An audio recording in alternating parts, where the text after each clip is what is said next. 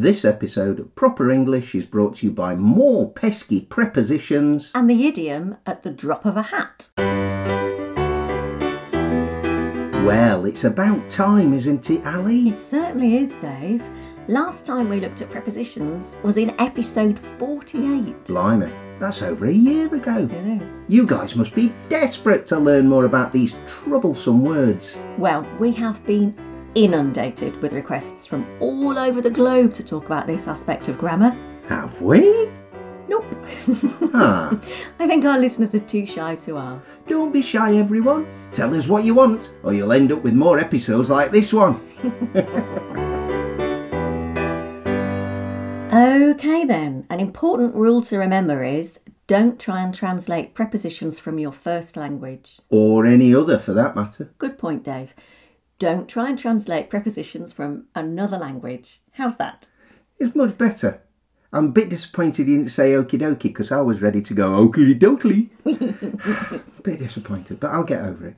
Now, we had a good look at prepositions for time in episode 48, as we mentioned earlier. Mm-hmm. Today, we're going to see how far we can get with prepositions for place and movement. I counted 19 of this type of preposition, so we've got a lot to get through. Yeah. Now, we did look at to, from, at, in and on way back in episodes 2 and 3. Oh my goodness. That's a long time ago. It is. So, we won't pay them too much attention this time. No. So, where should we start? Well, there are 3 similar prepositions, by, next to and beside. So why don't we start with those? Okay, why not? By, next to and beside all mean the same thing. Easy. One object is close to the other on either the right or on the left. Examples then. Where did you leave the door key, Dave? Oh, it's by the microwave. Have you seen my glasses? Yes, they're next to your cup of tea. Ah, yes, got them, thanks. Any idea where Millhouse is? Yeah, she's sitting right beside you. Oh, yeah, so she is. Here's a free idiom. When something is so close to you that you should be able to notice it, we'll sometimes say, it's right under your nose. And something that's right under your nose leads on nicely to the prepositions under, underneath, below, and beneath. They're the same, aren't they? Well, again, yes and no. So, no then. Well, sometimes they're the same and sometimes they're different. Does that help? I think it does. Let's look at the things that are the same then. All 4 words mean one thing is lower than another. They do. And we can pretty much disregard underneath as it's the same as under, but it's used much less often. Mm-hmm. Good.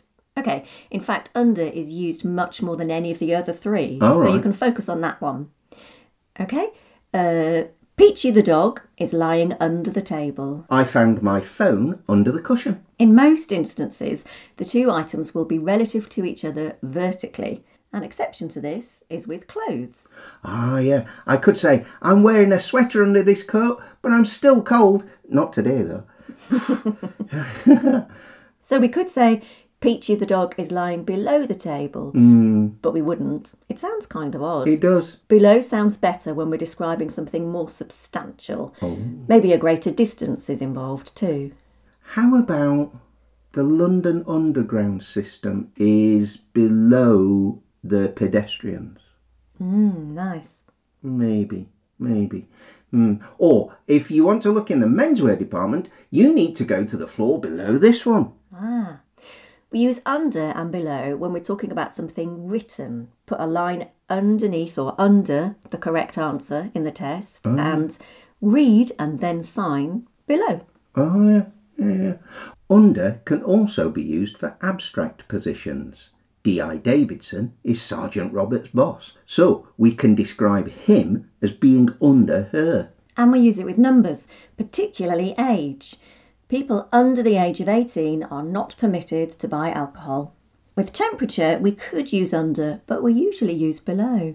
Yeah, we'd say that the temperature has dropped below 0 or What a warm week we're having. The temperature hasn't gone below 26 degrees since Tuesday.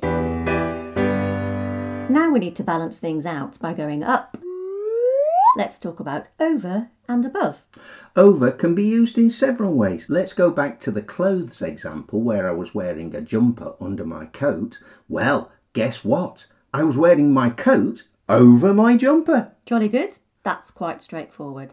Likewise with our age example, we can use over as the opposite of under.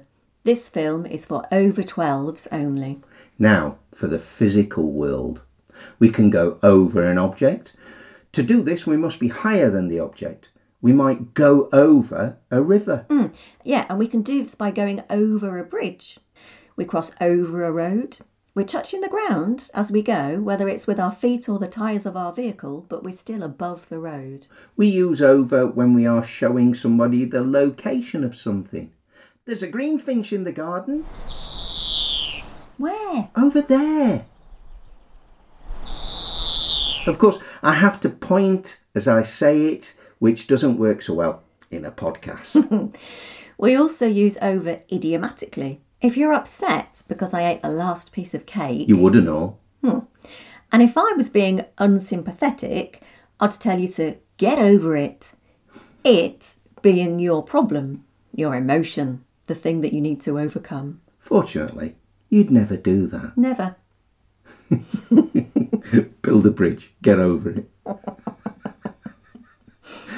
We can combine over and above, always in that order. Never above and over. No, that'd be silly.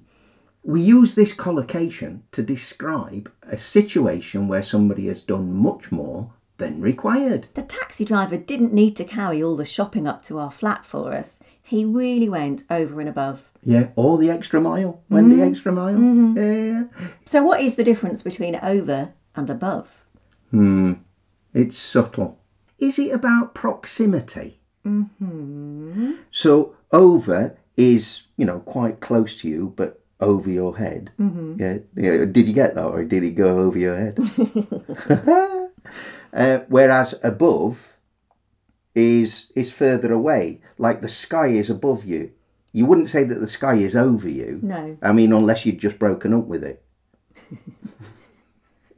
Way too complicated. Take that bit out. Yeah, okay.